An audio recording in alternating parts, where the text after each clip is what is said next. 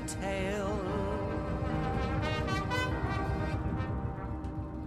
about the history of an old floating jail, about a fact that's well reported. The place where riffraff were transported,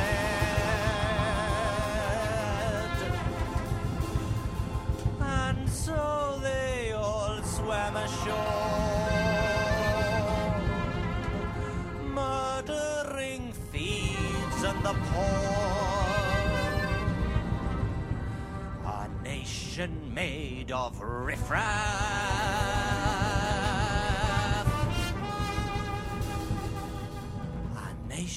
made of strangers from afar. So in order to last, we wrote a story and extinguished the past. And then we made a few decisions and put the locals into missions. And then the governing few set up an orderly queue to filter out the riffraff, to filter out the strangers from afar.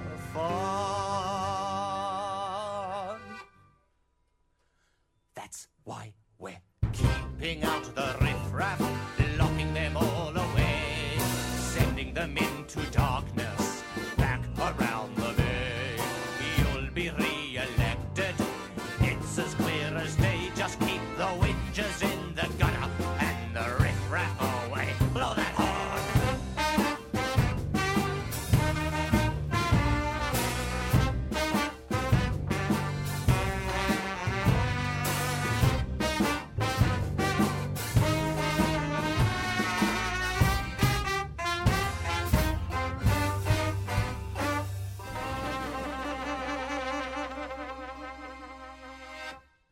We're waiting in line. We wait here while they count our numbers and keep our eyes out for queue jumpers. Wait for instructions from the bunkers, keeping our big eyes wide, keeping the pigs by our side, keeping out the riffraff, keeping out the strangers from afar.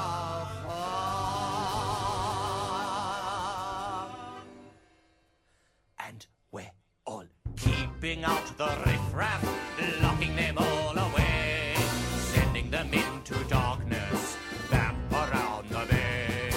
You'll be re-elected, it's as clear as day, 'cause if they sew their lips together, you can't hear what they say. That's right, we're keeping out the riffraff, locking them all away, sending them into darkness, back around the bay. You'll be re-elected, it's as clear as day, 'cause if they sew their lips together, you can't hear what they say.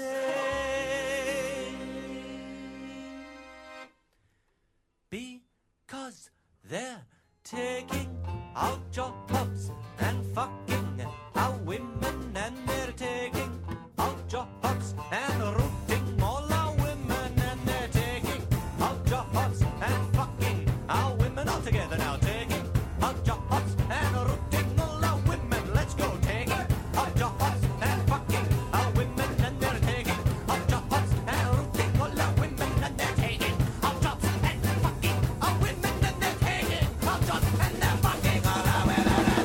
Ay, ay, ay, ay. Ay, ay, ay, ay.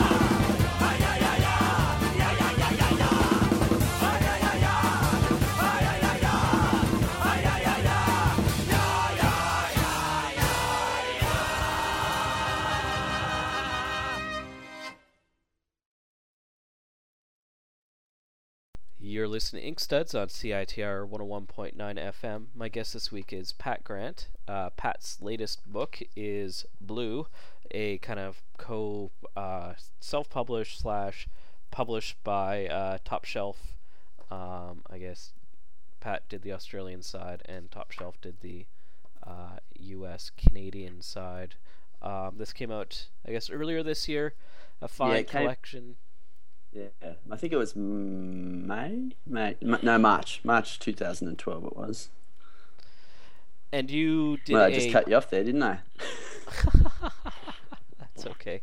So you just got back, I guess, about a month and a half ago from doing a road trip to promote the book. Tell me about that, where you got some of your fellow Australian creators. Well, we started the idea for it came out of a residency we did at the National Gallery of Victoria, which is a bit of a big deal in Melbourne, and it was like a group of cartoonists. I think there were 8 of us.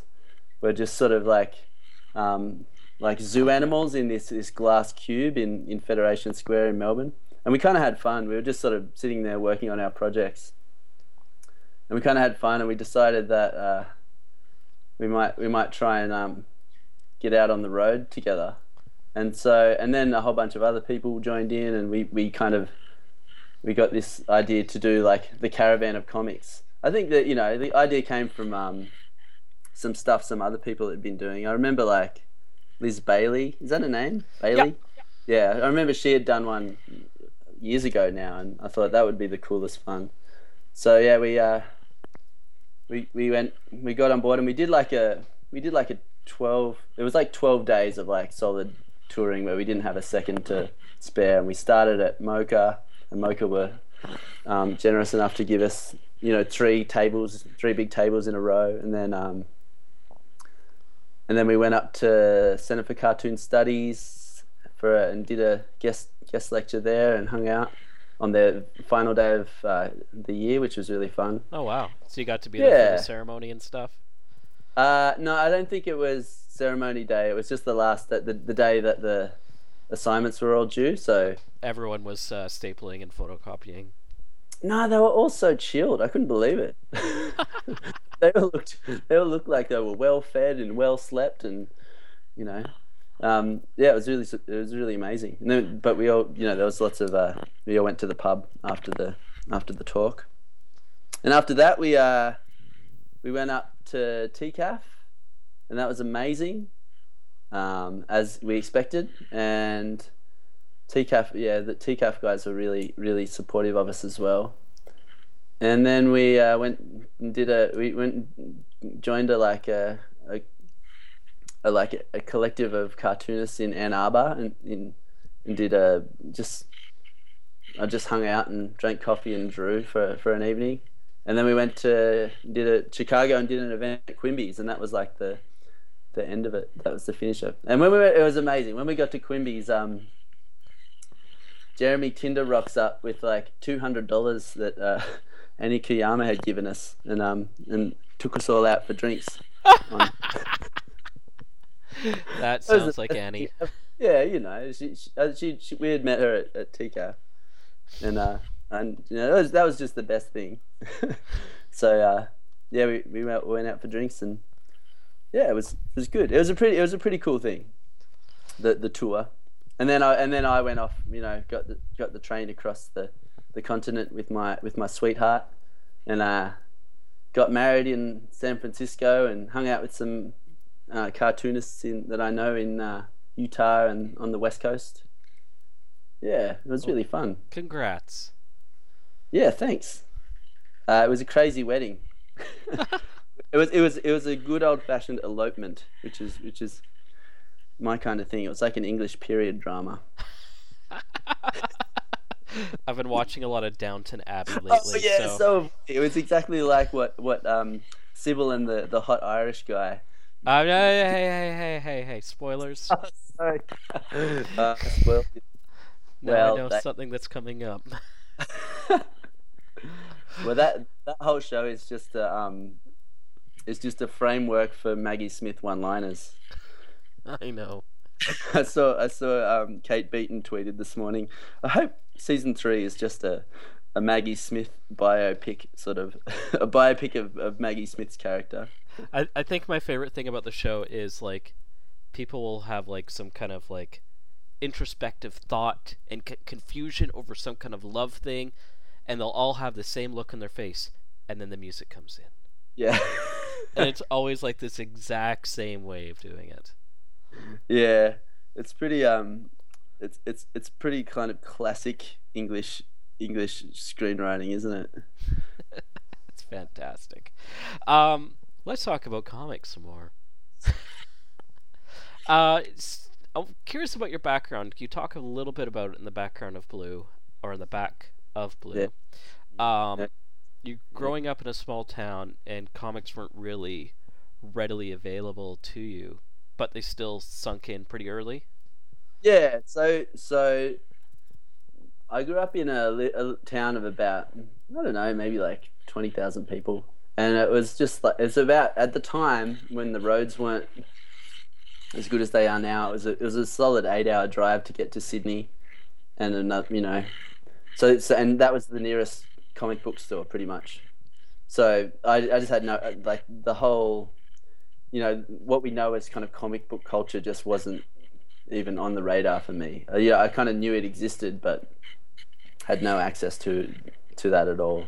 So, and you could buy whatever was on the newsstands, but that was really prohibitively expensive by the time it got to regional Australia. Like, and there was no continuity, as you would expect with newsstand comics. So you could spend $7 on a X-Men comic with a glittery cover, and never be able to get the following story. So it just was never worthwhile. So you never found out what happened to Wolverine's adamantium? No. It was like just getting sort of like fragments of the story.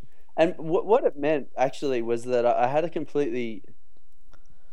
I had a huge misunderstanding as to what superhero comics were like. I thought that there was, like, powerful narrative closure and like really carefully crafted storylines, but I don't think I'm not quite sure that that's the case, because when I finally did dive into actually reading superhero comics, that it didn't seem like what I had expected. Yeah, I'm not sure what I expected, but I guess I expected an author. Like, I expected that there was like, behind X-Men there was like a Tolkien character who had a very firm, clear idea of a vision of what the world was and how the physics worked, and and that there was some sort of like that the kind of the world was fixed, whereas actually, because there's not one author, there's like thousands to these superhero universes. It's way more amorphous and ever changing. So, and that kind of upset my teenage sensibilities once I realized that, because I kind of wanted a fixed universe, and now the DC just like completely restarted it. Are you reading the new 52? I haven't read a superhero comic for ages. No, I'm just kind of, I'm vaguely interested in what's going to happen in terms of like just the writing of mythology, but I'm not actually consuming it. So, tell me about the town you grew up in. It's like a small surfing town, a small farming town. Basically, it was like the towns on the east coast of Australia. They started out as these little sort of holiday towns made out of like really crappy homemade fibro shacks, and then as time has gone on, they've sort of like become these bloated sort of coastal suburban landscapes. So yeah, and I kind of grew up in the suburban part rather than the fibro shack part. But so yeah, we would basically, I just grew up in any town suburbia, and but if we got on our bikes, we could ride to the beach, and that was the only thing to do. There's the only real public space. So did you want to get out of there, or were you kind of? I You're still there. Parents were always keen on us traveling, and so even from a very young age, we always knew that we'd be out of the country as soon as we were old enough. So yeah, that's what happened. I moved to Holland. I moved to a town in southern Holland that was even smaller than the town I grew up in, which was a huge challenge. How old were you? Like I don't know, 18. Yeah, just out of high school. Was it just like, I'm just gonna go to the complete opposite of the globe, or was there like school there, or? I thought I was going to see the world and experience some sort of European sophistication. And I went with my best friend who had family connections in this particular part of Holland. So we went there and we rented a house and I worked in a sawmill for 5 months, and it was it was miserable. It was just like, yeah, this kind of like this tiny little farming village. And I worked in the sawmill and got drunk on the weekends, and it was completely different to sort of the world that I expected I would see. But of course, after that, I saved my money and got on the train, and went around Europe for the rest of the year. Now, were you drawing at this point, or had this something come in later? Drawing. I stopped drawing bloody after high school. I think I'd studied art, and I'm not sure that my high school had the very very inspired teachers in terms of the humanities. So I felt like I was interested in art and like drawing and writing, but I never got much encouragement from school. And then when school finished, I just stopped, and that was it. And so, yeah, and so I mustn't have drawn for maybe 5 years there, and that was a pretty formative time, like late teens, early 20s. That's like when most of the great cartoonists I know really like honed their shit. I was like, I didn't draw at all, but I was always writing. That was the thing. I was always interested in storytelling, just not drawing. I like to remind people that Spain didn't start making comics till he was 27. Wow. Yeah, that's pretty interesting, isn't it? Yeah. So what really drove you into wanting to make comics? Because I kind of feel like when you got into comics, you got in just like deep. Yeah, yeah. That's my personality. I think I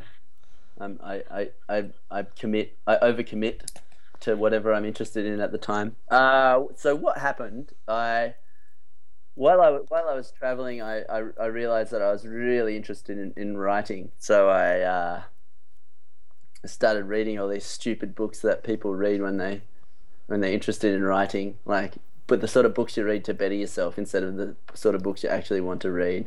And then I came back and I went to university and did the same thing. Just I did a creative writing course and cultural studies, and because I was back in class, that's when I started drawing again. So I had all these ambitions to be some sort of serious literary writer, but I was drawing like awesome cock drawings on my notes while I was in lectures and stuff, and so all the scribbles that I was doing in the lectures ended up being far more interesting to publishers than my awful turgid short stories. So what happened, I guess slowly over the course of this university degree, I stopped writing prose and started writing and started cartooning, and then at that point I really started to investigate comics, and that's when I got in deep, as you say. One thing that really strikes me about some of your writing is you're really interested in, and this is kind of your afterward writing, not the comics writing as much, is kind of understanding the tradition, you're working in within comics and kind of what the linkages are and how you're Mm. connecting with the work of other folks. And that's something I kind of like was kind of thinking more theoretically about after taking a course in university on kind of narrative traditions of biblical and Mm. classical literature and seeing how it goes from there. Yeah. And I'm wondering if that's kind of a similar experience for you. Yeah, definitely. Like I've definitely picked that interest up in your own in your work. Sort of like that's definitely one of the things you like to talk about.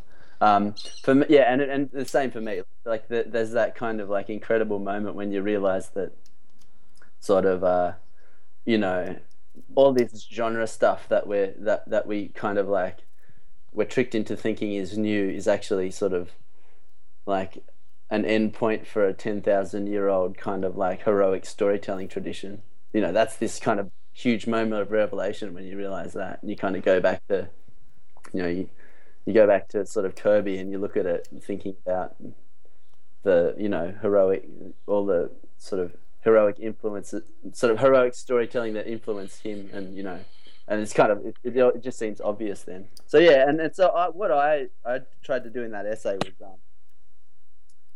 basically sort of invent a little history of sort of like a side history of comics that was really specific to Australia and particularly my cultural experience and as a way of sort of preserving that stuff. So my big influences as I grew up were Australian surf comics because they were the only vaguely alternative comics that I had access to, and they were kind of printed in the surfing magazines that I read with my friends, and so I kind of I'm interested in looking at surfing comics as a storytelling tradition, and instead of just sort of a strange outlier of kind of underground comics or alternative comics or something like that.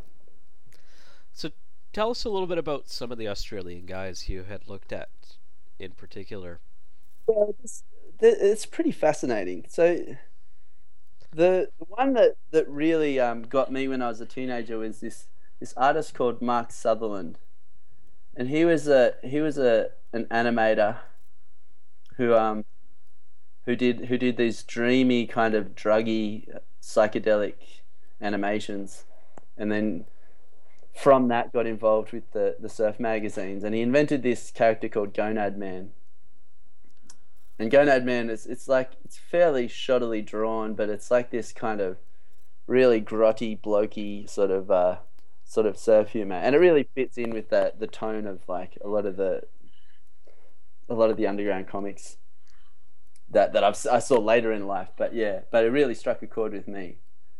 And Sutho worked on that for a long time, and so something like 6 years, and it was really successful. Like it was hugely influential on a lot of people my age.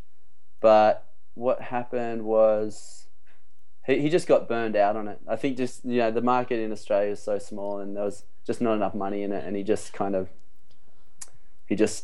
fried himself and then stopped doing it. But he started doing it again actually. But it's not printed anywhere. It's just an online thing. And there's another one, is it Terry Edwards or something?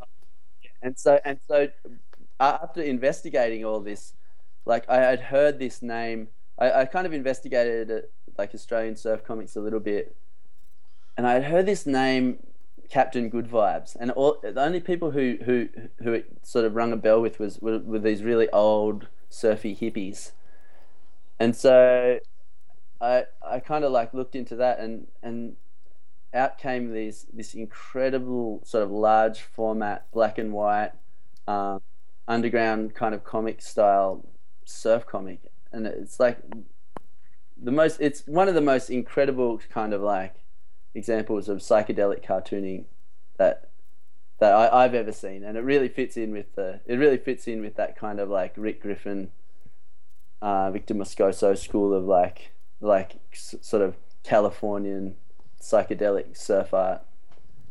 Yeah, and Tony was just this guy. He wasn't a surfer, but he grew up on the northern beaches of Sydney, which is a real kind of like arty scene in the 70s. And he was an architectural draftsman, so he had all these incredible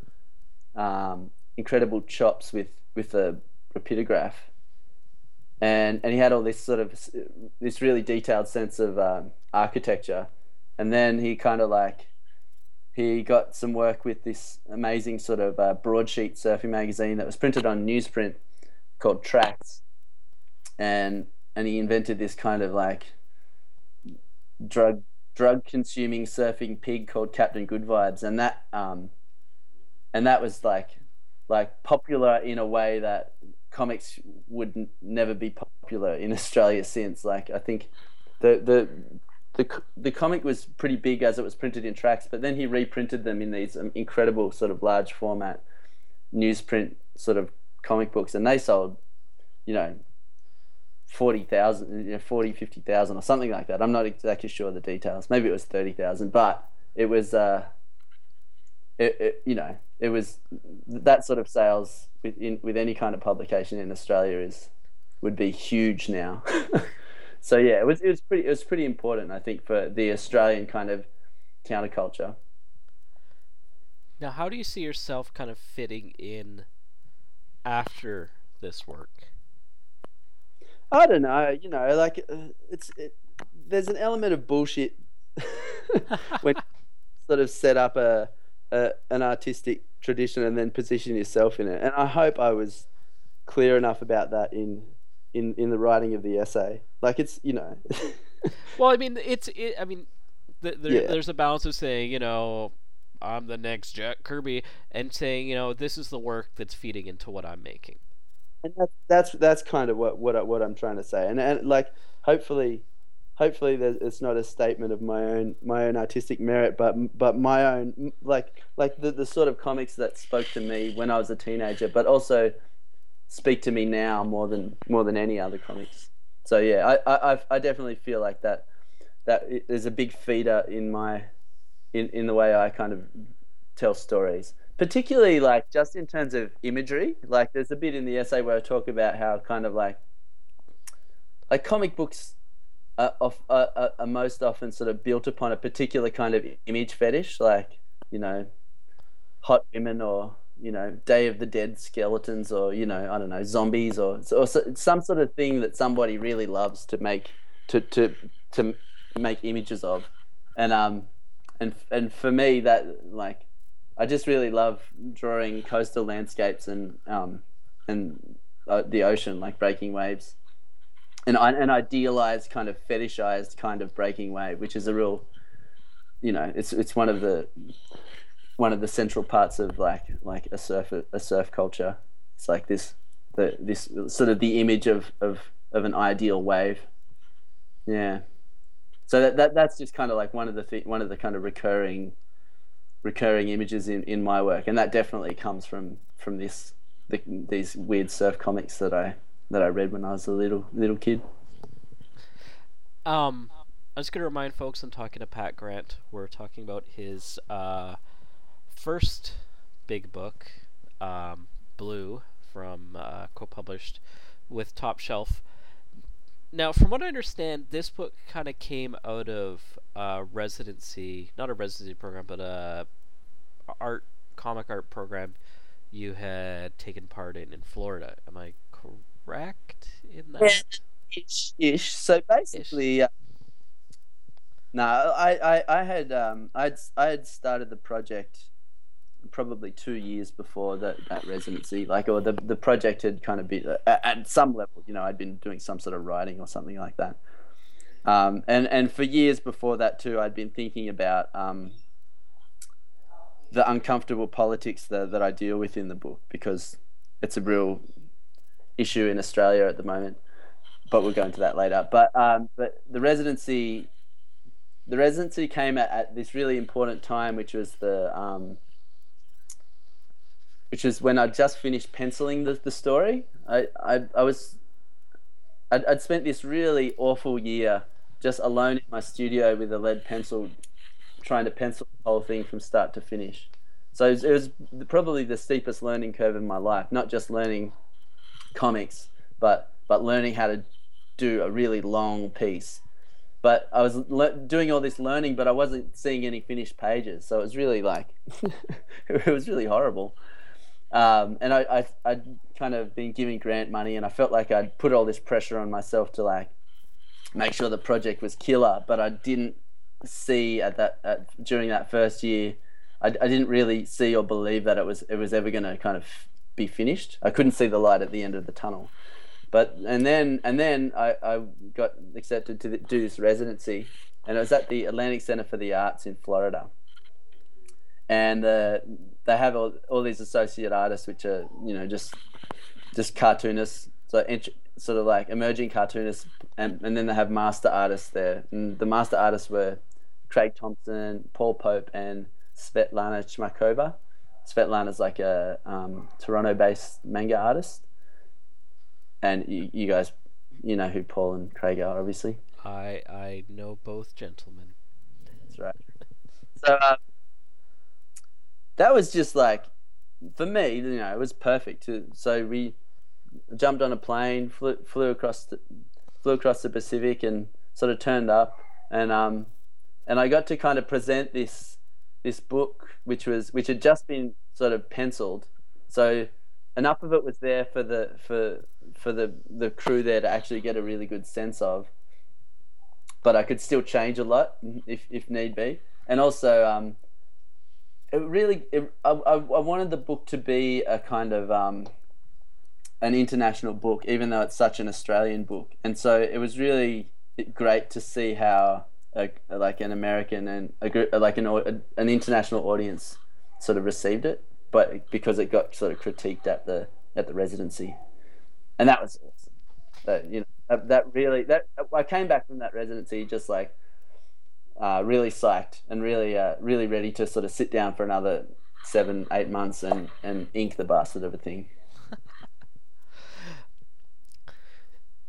So learning, I don't know if I want to say learning there, but like the experience of kind of working and critiquing from Paul Pope and Craig and Svetlana. I'm just saying you worked mostly with Craig, right?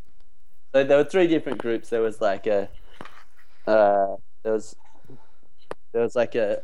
Svet's group, Paul's group, and Craig's group. I was with Craig. Yeah, we were all. But the focus of the 3 different groups is really different. Craig's was really about long form storytelling, and kind of workshopping projects at the thumbnail stage. In Craig's group, you also had some other cartoonists, right? Like I think Sam Alden, was he with you guys? And T-Bo, who's from the Bay Area. Jed McGowan, who's from California. I've read these. She gave me her comic about immigration. That was really good. Yeah, she's good. That book's going to be great when it's done. I'm really looking forward to it.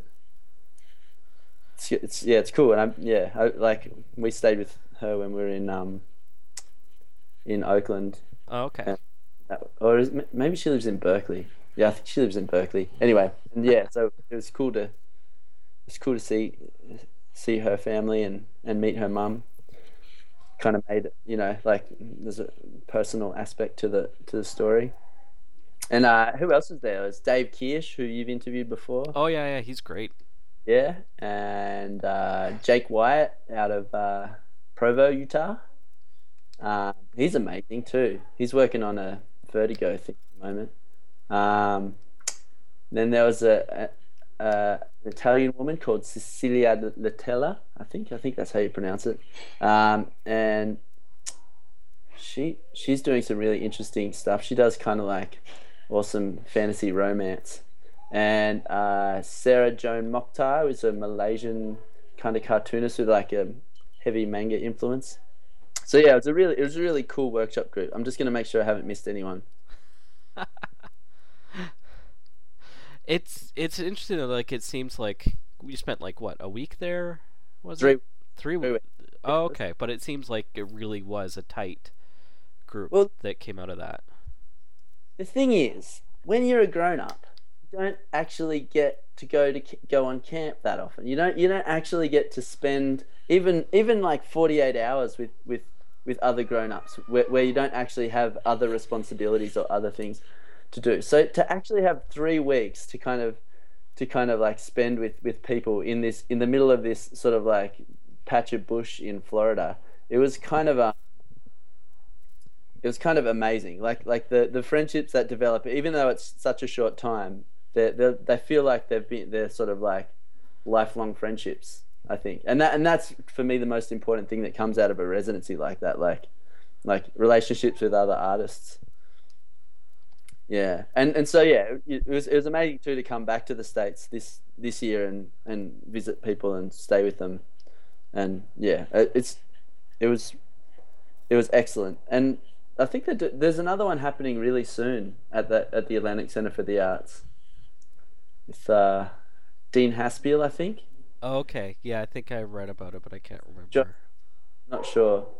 Um, and yeah, and that's yeah, some other Australians that we know are going to that as well. So that's kind of cool.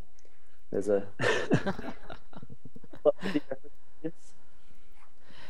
It seems like comics community is really important to you because, like, I remember once you sent me this big package of Australian comics.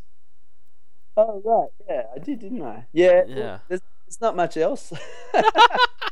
Just down here, there's not like like there's not like an industry. So if there's not community, then you're just working all alone. Hello? Yeah. Oh yeah, all right, sorry. The quality of the sound changed, and I felt like I was talking to a brick. No. Yes, Some people may feel that way. so in Australia, like the market for selling books is so tiny that they're always going to be like zany kind of self-published projects, and the geographical challenges are astounding if you want to get your projects off out of Australia. Like the example I like to use is that if I want to get a copy of Blue to a friend of mine who lives in Europe, it's way cheaper for me to buy it myself on Book Depository and have it shipped to them than it is for me to send one of the copies that I have in my bedroom to them just via the post. So just like that sort of thing makes it kind of impossible to kind of like actually have these large scale publishing projects. So the community building is really the heart of the heart of Australian comics rather than sort of big publishing sort of projects. How does Yeah, Book Depository even stay going? It's I don't. amazing. Just volume, isn't it? Sorry for the sideways thing. It's just they do free worldwide shipping. I'm not advertising. Um, Yeah. But I mean, like that kind of that the when you're sort of like on the other side of the world from the big mass of English speakers, it's pretty it's pretty hard to get a project to kind of like to even just pay for itself. So yeah, we do things in Australia like make a real effort to get together regularly, and we do a lot of sort of mail projects as well to just kind of keep the ball rolling, I think. in your I was looking at your blog, and you kind of do a rundown of just how much it costs. Oh yeah, yeah. That And was that was a cool thing to do. I think a lot of people have been really interested in that. Like actually, because there's such a mystique around publishing. Like people think that if a book is in a bookstore, then someone's making all this cash from it. And people don't necessarily talk so much about the money side of things for whatever reason. So like to actually like present a project budget with sort of like ideal scenarios and nightmare scenarios and see what's actually at stake financially I think is really interesting. So that's what I did on my blog. I published the project budget for Blue, and I can't remember what the numbers are, but I I think it cost me. I put up about 15 grand of my own money to get the project happening, and I think I believe I'm almost square, sort of. So, cause it's been pretty successful. So I'm like the first print run is sold out. So I think I'm back to a break even project. Now, the partnership with Top Shelf wasn't them specifically maybe publishing it, but Yeah, taking on a uh, part of the this publishing, the distro. it's kind of it's kind of weird. So basically, what happened, I had the project done or almost done, and I knew I had the money to self-publish it. So in my mind, it was gonna happen. It was gonna be published in 2012, no matter who else was involved. So that was kind of like the way I kept sane because I'd never finish anything if I had no kind of like end point for it, especially when I'm drawing comics because drawing comics is so fucking horrible. Um, so, so what happened? I finished, and then I sent a few things around. I had a friend who's a great cartoonist called Kaylin Kent who handed some stuff around at Mocha in 2011, and basically I said, Here's the plan. It's probably going to be self-published, but if you're interested in publishing it, that'd be great. But if you just want to do a distro thing, that'd be great too." And yeah, Chris at Top Shelf got back to me, and so. But what happened was I published it. I did all the design. I kind of made most of the book happen, and then when it got printed in Singapore, and a couple of thousand of them just got shipped to Top Shelf, and they did all the distro, Hmm. and they did the slice, um, and and then just kind of kicked the rest of the sort of royalty money back to me. So yeah, that's kind of like the way it happened, and then so that was cool. That worked well, and then I'd already sent it off to be printed, and I was thinking that I'd end up with a pallet of books under my bed and no way to sell them because I hadn't really thought that much about Australian distribution. So then I just started hassling Australian literary publishers to see if they were keen, and I had a publisher called Giramondo show some interest, and they did distro in Australia. So in the end, I didn't have to do any distribution, which was incredible because because you've done a book, but distribution's like even worse than cartooning. Thankfully, I had no part in that end of any of it. I just did a lot of editing and then handed off to my publisher, who took care of all that. These books under your bed become a real burden if you kind of lose steam on the project and you don't have the energy to get them out of your life. They kind of stay there, and they become a symbol of your own sort of failure. Wow, But I wouldn't be surprised if there were my books under his bed right now. yeah, and it works pretty well because, and I did a lot of the marketing stuff too. So I kind of you know did a daggy little sort of comic art press release, and that got ping ponged around the internet a bit, and so and then I organized all the launches in Australia, and also a bit of we organized the tour in America ourselves as well. So to me it felt exactly like making a mini comic. Like the only difference is that the numbers involved had an extra two zeros on the end. So yeah, process was way slower. But yeah, it really felt like just a big fat zine to me.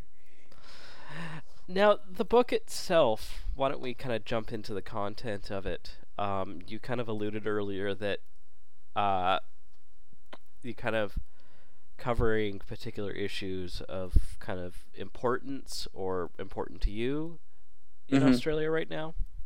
Yeah. So yeah, I guess we'll just tell the audience what the book's about. It's kind of like um, it's like a sort of coming of age story about these kids growing up in a weird coastal town, and and they skip school to go surfing, and then there's at the same time there's these strange blue-skinned creatures with weird tentacles that are sort of arriving on the shore, and so yeah, the it's kind of like the only way I really know how to describe it succinctly is to say it's kind of like it's got like a similar metaphor to District 9, but then it's a bit like sort of Stand By Me in the way the story sort of pans out. It just ends up being some kids following a train line. God, that's a terrible description. No matter how I do it, you never get any good at this stuff. Okay, so the idea for the project really kind of came when there was this big race riot on a beach in southern Sydney called Cronulla, and this was like a huge media event in Australia, and it was this big source of national shame and national debate. And meanwhile, another sort of like stream of national discourse that's going on is a really like heated immigration debate that is kind of like not unlike the one that's kind of like ever present in the United States. It's kind of like it's like a cultural paranoia that there's barbarians sort of invading our national borders and perforating the idea of what it is to be American or Australian. You And mean the colonial countries, which yeah, already have indigenous populations? yeah, exactly. Yeah, yeah. It's hugely it's a really kind of messy, kind of complex political discussion that and there really are no there really are not no easy answers. And Australians have this huge paranoia about this thing called boat people. We have oh, like thousands and thousands of like illegal immigrants arrive by plane. Many of them sort of British backpackers or moneyed travelers or whatever. And then there's this incredibly tiny little trickle of immigrants that arrive undocumented on crappy old shoddy sort of people smuggling boats. And every time one arrives, it's this huge media shit fight. And for some reason, it's kind of like it sort of like seems to strike the heart of us, that it seems to strike terror into the heart of like Australians that our borders are being kind of invaded by brown people. And so yeah, anyway, what and so I kind of like I'd been thinking about this stuff a lot because by pure accident I was at this strange race riot on an Australian beach. I'd been at a punk DIY festival in the city south of Sydney, trying to sell some comics. And on the way back, we stopped for a swim at this beach, and and we kind of like got sort of we got a sort of a personal insight into what went on.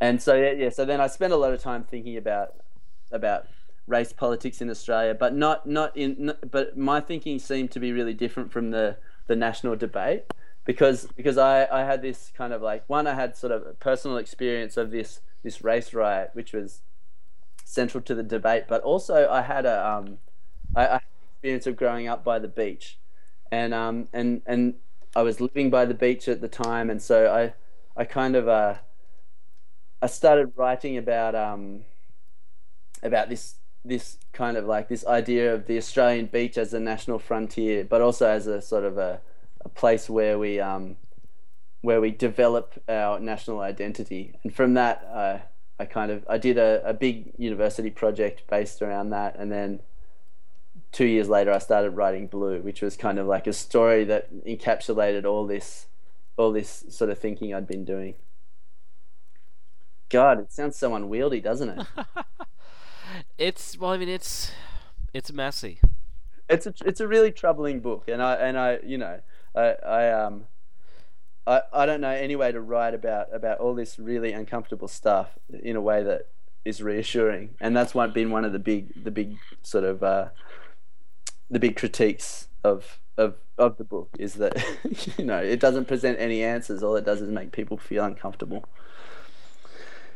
Yeah. And that's kind of essentially how you feel. Exactly. Yeah, like I feel, yeah, when I start thinking about it, it makes me feel so squirmy that I'm at the point now where I have to stop. I I actually have a thumbnail draft. It's about, I think it's 110 pages of a second volume that was supposed to be set in Bolton, which is the town that the story of Blue is set in. But I just can't I just can't think about this stuff anymore. It's too awful. Yeah. So I'm never going to draw that. So you're kind of finding yourself in this like kind of right turning political landscape. Yeah, especially in surf culture, because surf culture was so it was such a sort of like middle class hippie sport. It was like the psychedelic escapist sport, It was a real counterculture movement that was connected with surfing in Australia, as in California. Mm-hmm.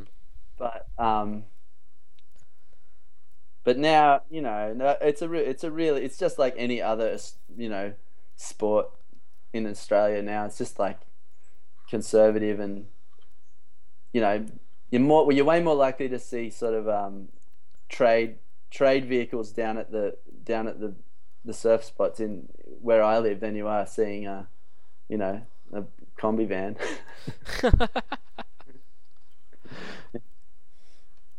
So yeah, there's definitely and that's definitely part of the kind of thematic content of Blue is like this sort of the surfer as ugly conservative bigot rather than surfer as this soulful kind of like character, which is really a bullshit sort of cliche that appeals to non-surfers. Yeah. Oh. That's kind of like one of the things. And the other thing is just sort of like trying to write about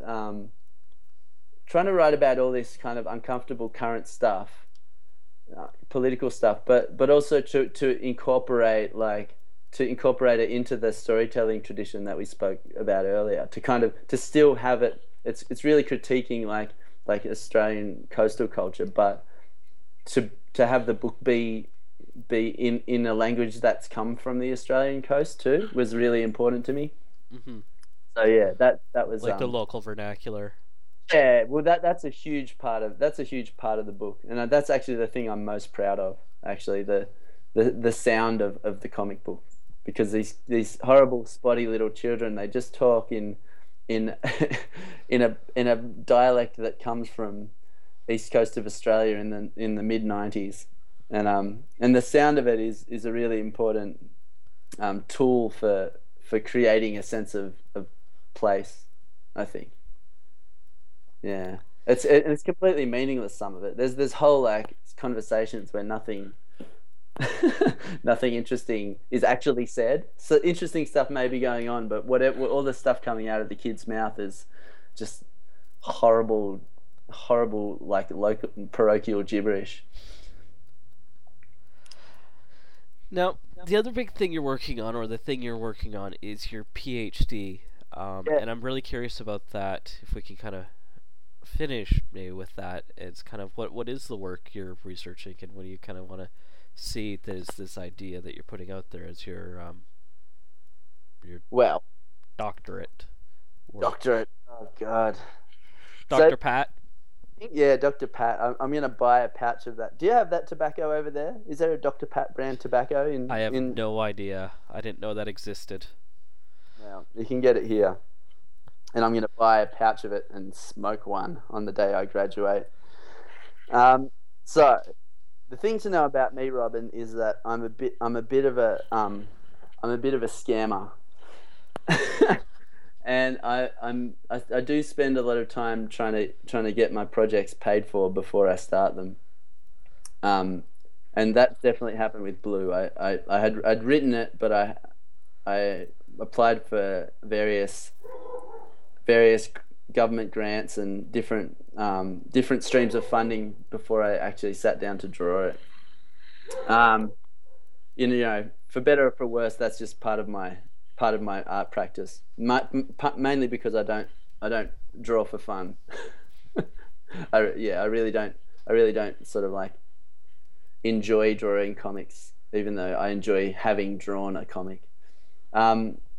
So part of my art scam to get Blue off the ground was to apply to do a PhD, and to apply for a scholarship to do that PhD, and I pitched the doctorate as a practice-based research project.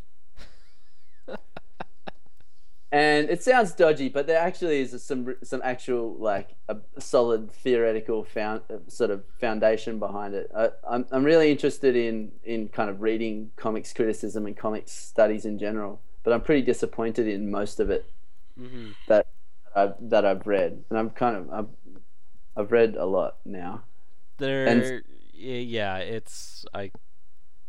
sure you heard the show where we kind of discussed that, and I don't think they quite know where to put it yet.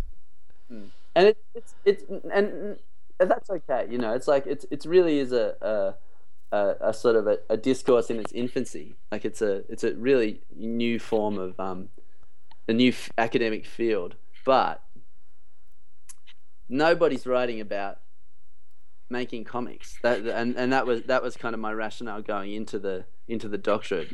Like, the general kind of trend is to read about comic as this sort of fixed, finished text that needs to be decoded, and the academic's job is to decode the comic and tell the audience what it means. And I just think I don't like that for a lot of different reasons.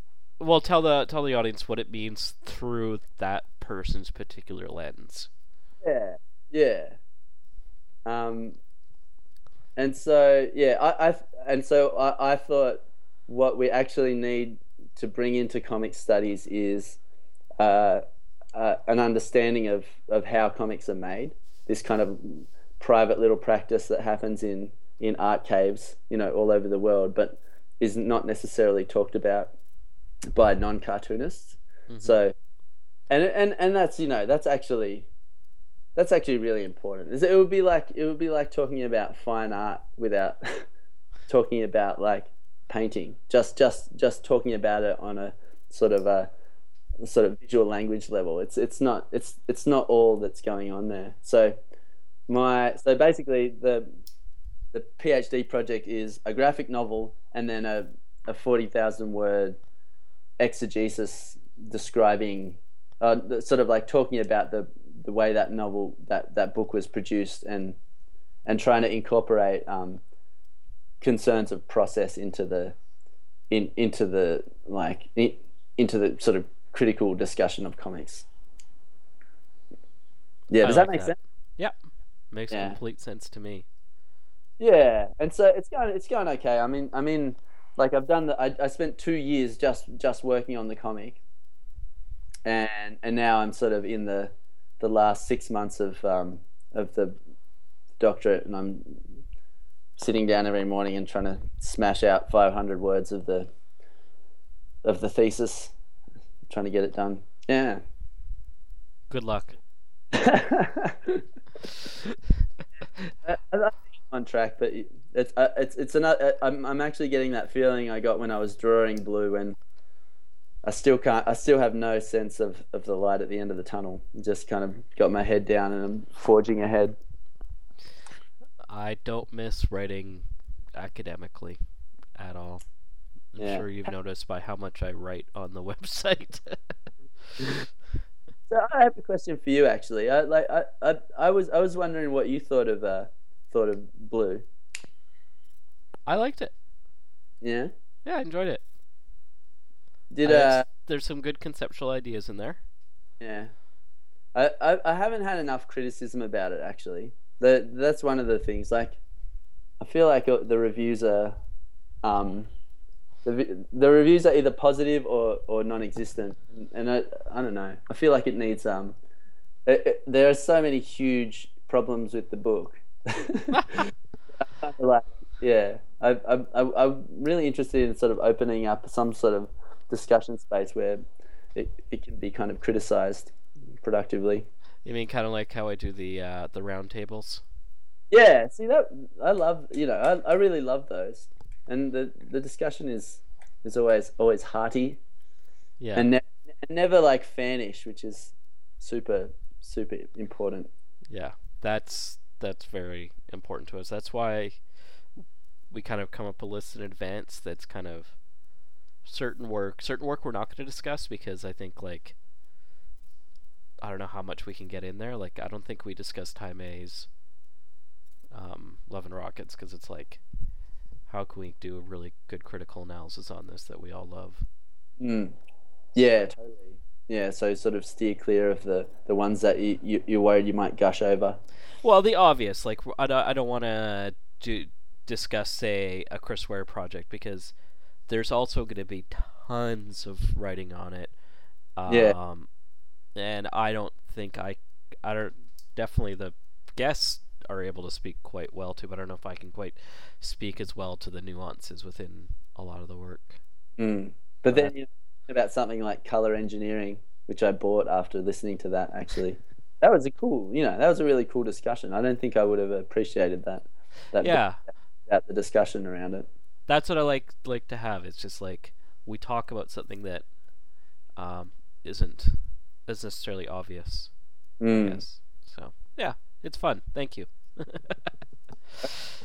And part of the PhD sort of like process for me is like research. But if you're spending 2 years drawing a comic, you can't really get that much reading done. So for me, doing the research involved like listening through, like, really thoroughly through all the archives of all these recorded interviews that are around, and Inkstuds is probably one of the big ones. So I've listened to lots of your shows. Lots of Panthers. 3 times over. Yeah. Lots of Claptrap. Yeah. And I do like them all for their own different ways. And it's really cool if you can listen to 3 interviews with, someone like Dylan Horrocks on Claptrap and on Inkstuds and then on Panthers. Like, that's kind of like a really good cross section of discussion, and yeah, that would do as good a job as an entire book on an artist. Mm-hmm. So yeah, I think that's kind of cool. Well, yeah, we're all coming from completely different backgrounds and interests. I mean, those guys are all cartoonists. I'm not a cartoonist, and right away that's how we will have a different discussion. When are you and Tien going to get on the radio together? I actually saw him at Ape one year, and I think I frightened him. Really? No, he's fine. Why don't you get Dawson to interview you both together? That would be sick. I think I'll probably have Tien on by himself. Yeah. I think Mike's got his own thing going. Cool. Hi, Mike. Yeah, no, it's I really want to build these feuds. I like the idea of there being feuds between comics podcasts. Because there's a handful of us. I mean, there's the new one that Jim Rugg's doing with one of his friends. So that's kind of, I think it's called "Tell Me Something I Don't Know," and he's had like really different, divergent guests. So it's I think it's interesting to see where he's going with it. Cool. Yeah. I'm gonna subscribe to that as soon as I hang up the computer. Great. Gonna help out the respectable competition. Thank you so much for joining me, Pat. I really appreciate you taking the time. It was honored to be on one of my favorite podcasts. Thanks so much. I really appreciate the kind words you've bestowed upon me.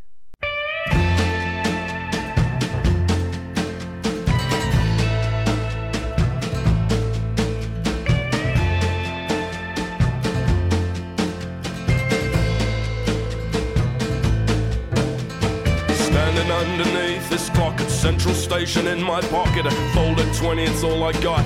That and the photograph you sent me, standing underneath the Moreton Bay where we carved our initials. But I'm standing underneath this clock, I've got no bag inside a locker. Last train out of Sydney, I'll take that picture of you with me, just so I could read the words you scribbled on the back. Gotta miss you. There's a faint light on the overnight. Wonder if you'll recognise me after everything I've been through. I'll meet you on the other side. Nothing in this world's gonna drag me away this time. And we're pulling out of number 4. I'm standing looking out that door. Sir, would you mind to find your seat as we're rolling under Cleveland Street? It's well and truly dark as we're pulling into Goulburn. There's an old man on the country platform, smoking in his old felt hat, worn down all around the brim. I'm not crying on account of him, it's just the words you scribbled on the back of this photograph from Holden. And there's a faint light on the overnight. Wonder if you'll recognise me after everything I've been through. I'll meet you on the other side. Nothing in this world's gonna drag me away this time. This time. I know it can never be undone. 20 months with extra for the gun. That photograph you sent me, girl, has got me on the run. I've gotta hold you this time. Well, I can't get a wink of sleep, then I haven't slept all week. The train is quiet, crossed the border, on the run from Silverwater, and all those beautiful words have got me going crazy. And I know I asked you not to write, now I'm on the overnight with my heart up in my throat, all because of what you wrote on the back of this photograph. It says, I'm gonna have your baby. There's a faint light on the overnight. Wonder if I'll recognise you after everything you've been through. I'll meet you on the other side. Nothing in this world's gonna drag me away this time. This time. Will my heart skip a beat? Will I be steady on my feet? When we meet on the platform at Spencer Street, I'll hold you this time. There's a faint light on the overnight. Wonder if I'll ever reach you after everything we've been through. I'll meet you on the other side. I hope that nothing in this world's gonna drag me away this time.